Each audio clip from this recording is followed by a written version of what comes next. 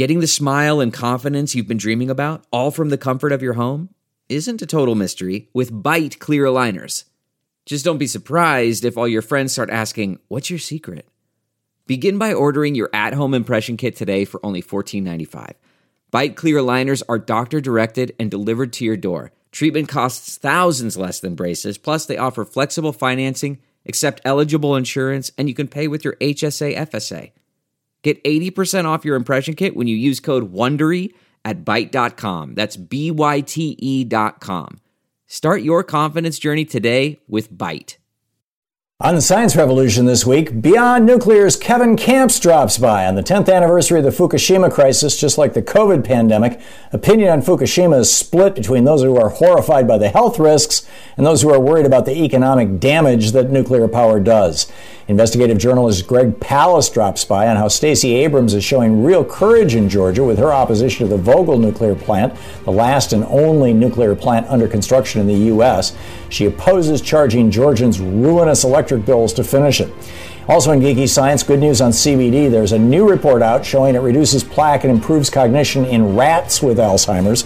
And hopefully soon studies will start on humans. Stay tuned.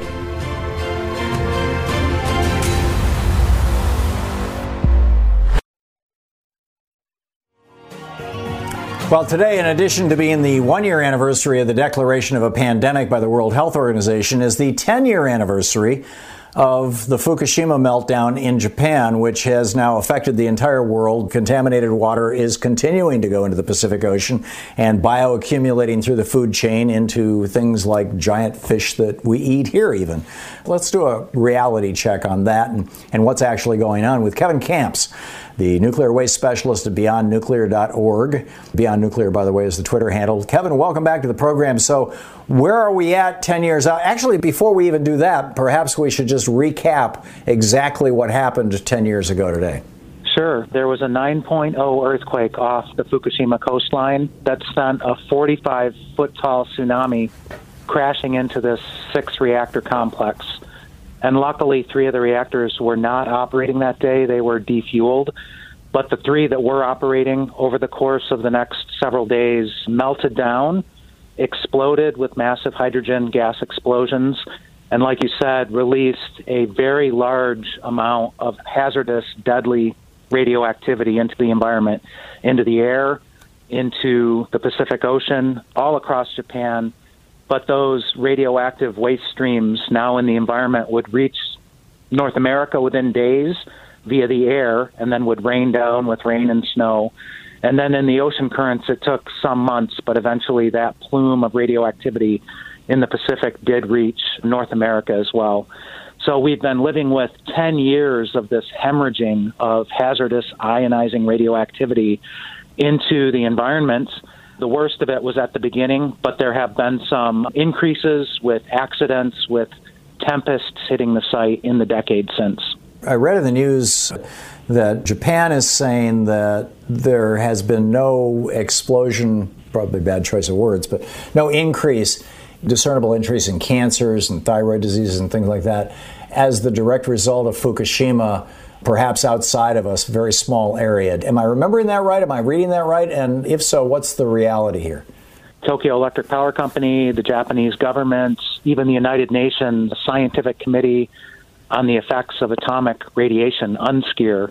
And it's no surprise. We saw similar behavior by the Soviet government, by the United Nations pro-nuclear agencies after Chernobyl began.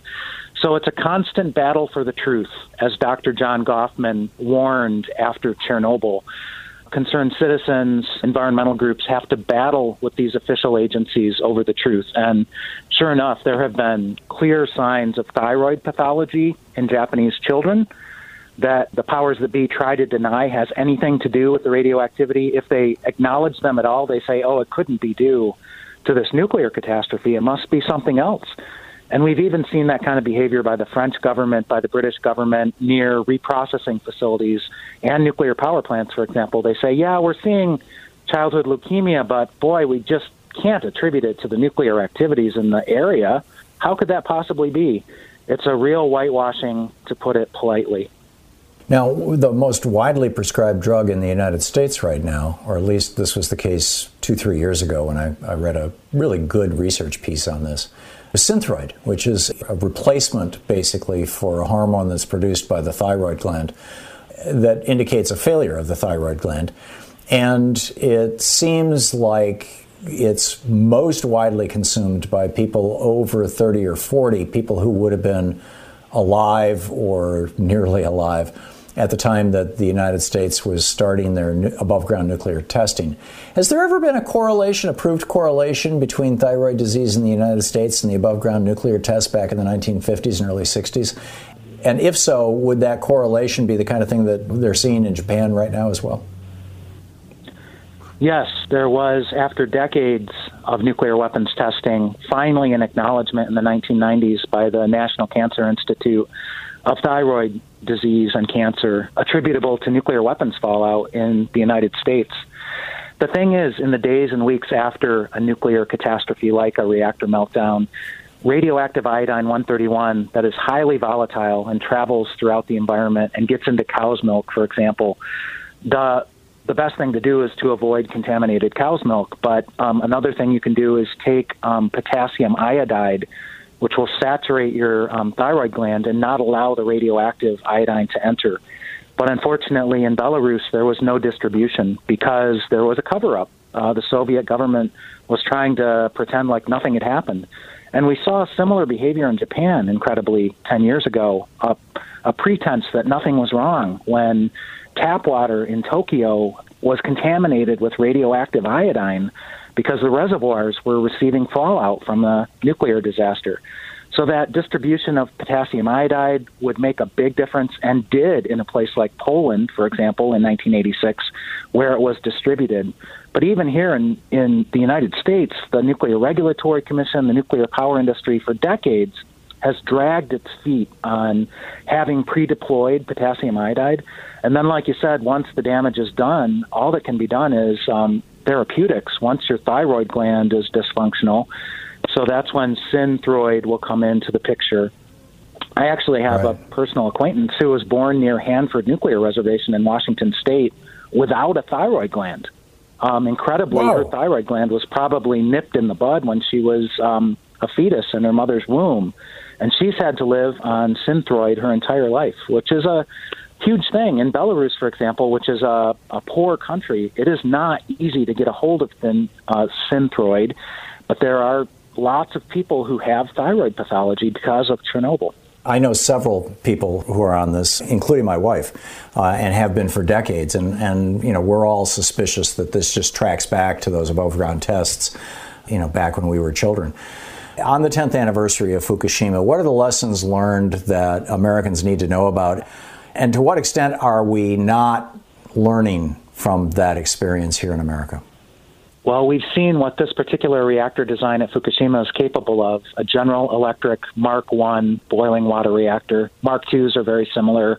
We have a couple, 3 dozen of those still operating in the United States. They need to be shut down before they melt down. But I would hasten to add that other reactor designs, pressurized water reactors, have their own pathways to meltdown. We saw that at 3 Mile Island.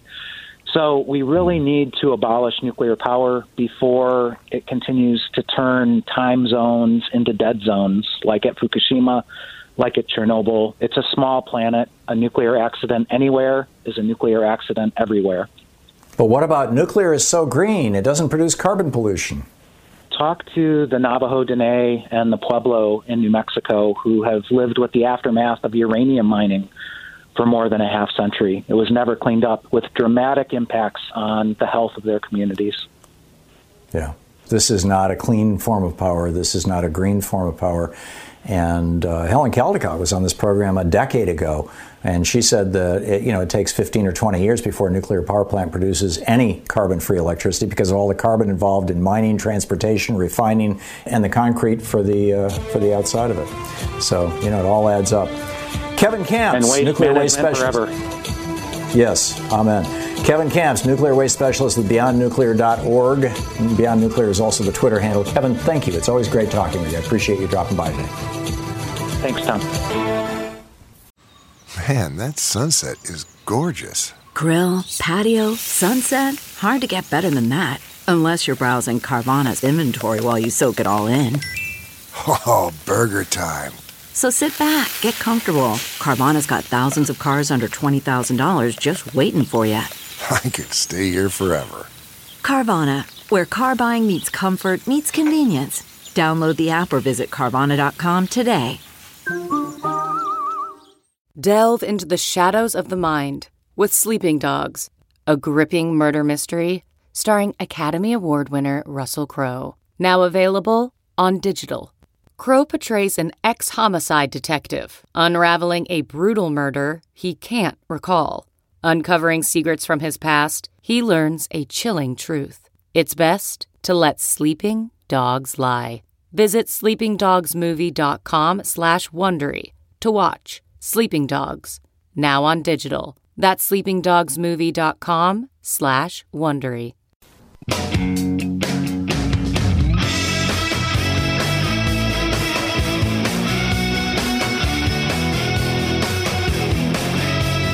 Tom Hartman here with you. We were just talking with Kevin Kamps about Fukushima and what happened and the consequences of it by and large, of all this radiation that swept over Japan and all over the world, and when the plume got to the United States and how it's contaminated our air and our water and our food supply. Right now on the line with us is a guy who you all know, my buddy, Greg Palast, the investigative journalist, our buddy, I should say. I think, a lot of people feel like he's their friend. And his latest book, How Trump Stole 2020, which is still a good read. It's a damn good read. GregPalast.com, his website. You can tweet him at Greg_Palast. Greg, welcome back. I did not know until I saw it in one of your books, and you'll have to remind me which one it was, that you were one of the guys who did some of the investigative work into Fukushima. Yes. Well, what people don't know is before as a reporter, I had a real job. That is, I was the chief investigator of racketeering in the nuclear industry for the Justice Department back in the big racketeering trial of the industry in 1988.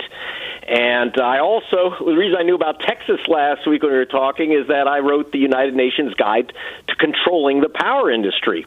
That's my old work. So when Fukushima went, I put together the team to go through the racketeering team from the industry. Because remember, these are U.S. built and designed plants.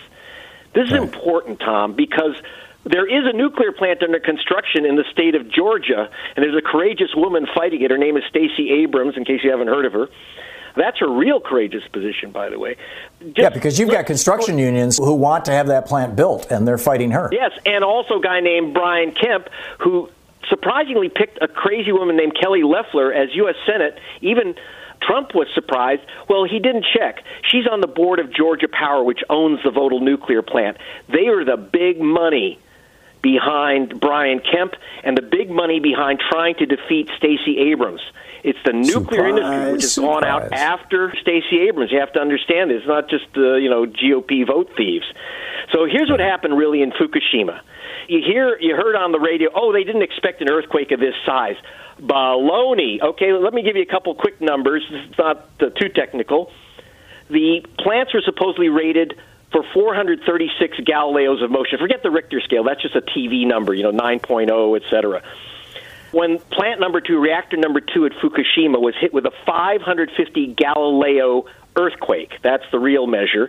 They were rated for only 436. They said, that's the PR.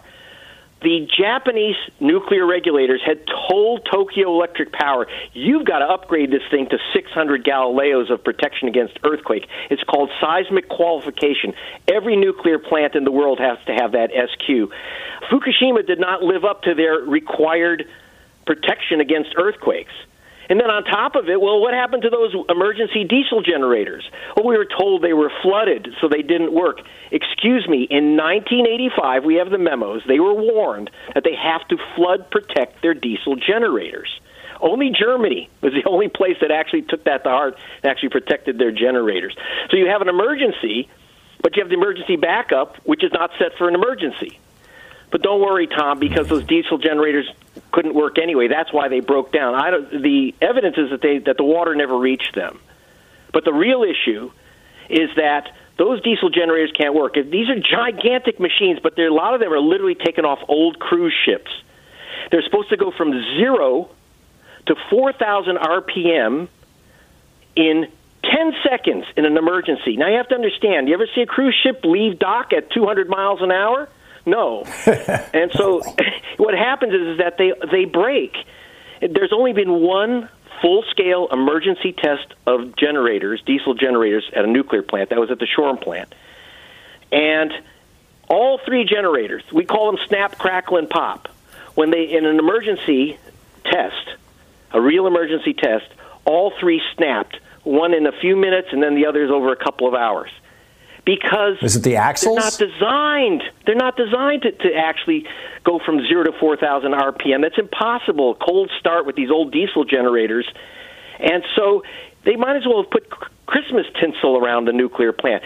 But it's not just Japan. That's the system used at every nuclear plant in the United States and Europe, is the backup of these diesel generators. They're more decoration than safety. That's the big problem. And we'd say, well, one, we still have, dozens of nuclear plants running. They're being decommissioned, but they're literally building this crazy plant in Georgia.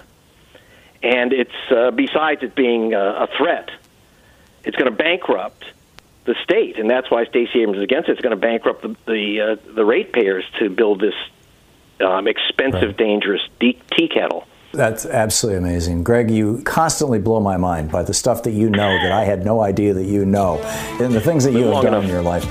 Yeah, there you go. Greg Palast, one of the best, investigative journalist, author of his latest book, How Trump Stole 2020. He's got a lot of great books out there, by the way. GregPalast.com for all the info, and you can sign up for his newsletter, too. Greg, thanks so much for dropping by. Great talking with you. The best, Tom. Thank you. Back at you. This Geeky Science just blew my mind. Now, first of all, the caveats. This was published in Genetics, Neurology, Neuroscience, and also the research came out of the Dental College of Georgia. And you say, what?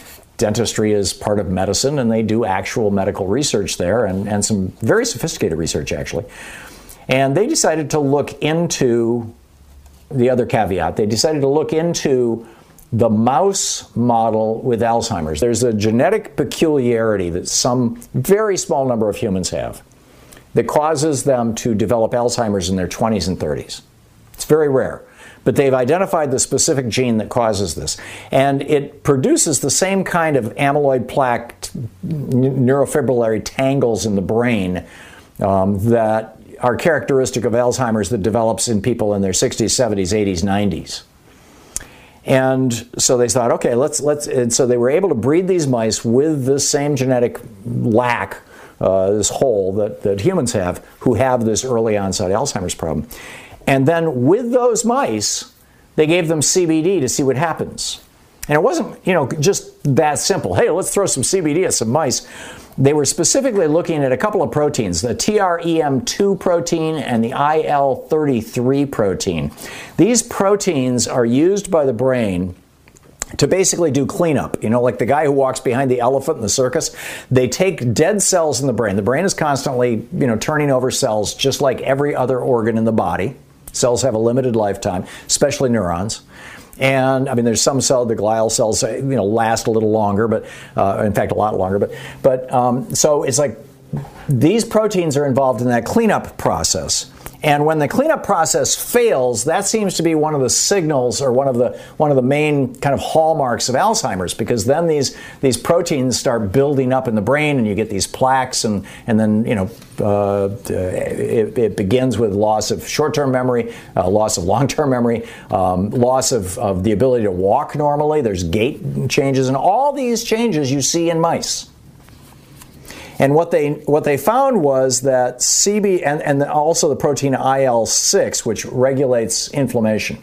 And it appears that one of the other problems in Alzheimer's is that this IL-6 protein kind of goes nuts and produces an inflammatory response in the brain. There is one theory that this might be in response to a virus or some other kind of invasion of the brain. But the IL-6 protein goes nuts, and as a result, boom, you've got a bunch of the response to inflammation is killing tissues, and you got a bunch of dead tissue, and then the TREM2 and the IL-33 proteins can't do their job.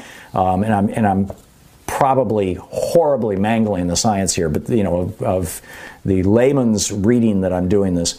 lays this out. So what does CBD do? Well, CBD improves the expression of the triggering receptor expressed on myeloid cells. That's the TREM2 protein, which is found on the cell surface, where it combines with another protein to transmit signals that activate cells, including immune cells. These are key to eliminating invaders like a virus or irrevocably damaging neurons. Low levels of the TREM2 protein and rare variations in TREM2 are associated with Alzheimer's. And that was the case in their mouse models. Both TREM2 and IL-33 were low. Both are essential to a natural ongoing housekeeping process in the brain called phagocytosis, if I'm pronouncing that right, in which microglial cells regularly consume beta amyloid, which is regularly produced in the brain. This is the stuff that builds up. So what they found was, for the published studies, CBD was put into the belly of the mice every other day for 2 weeks. This was fairly high dose to the mice. We don't have human dose information. We haven't even tried this on humans yet. But they conclude CBD should be at least equally effective in the more common non-familial type of Alzheimer's. This is the summary. A 2-week course of CBD helps normalize and restore the function of 2 proteins associated with reducing amyloid beta accumulation in mouse models of familial Alzheimer's disease. In other words, a genetically transmitted Alzheimer's disease. CBD also reduces the levels of IL-6, an immune protein associated with inflammation seen in Alzheimer's patients. I think this is astonishing. CBD, of course, is a component of marijuana, but you can also buy it legally now in the United States. A few years ago, Congress essentially legalized hemp and its products, and that includes CBD. And so there's no shortage of companies that are happy to sell it to you. And it doesn't get you high. And in fact, it's become, super hip now. They make skin creams with CBD. The caveat, this is a mouse study. They haven't done this on humans. With that said, just my own personal opinion, this is not, the hard science. But it appears that there are very few side effects, if any, associated with CBD use. And if this can ward off Alzheimer's, this could be a game changer. I really hope that this research is replicated in humans. I'll be astonished if it's not. Just wanted to share it with you.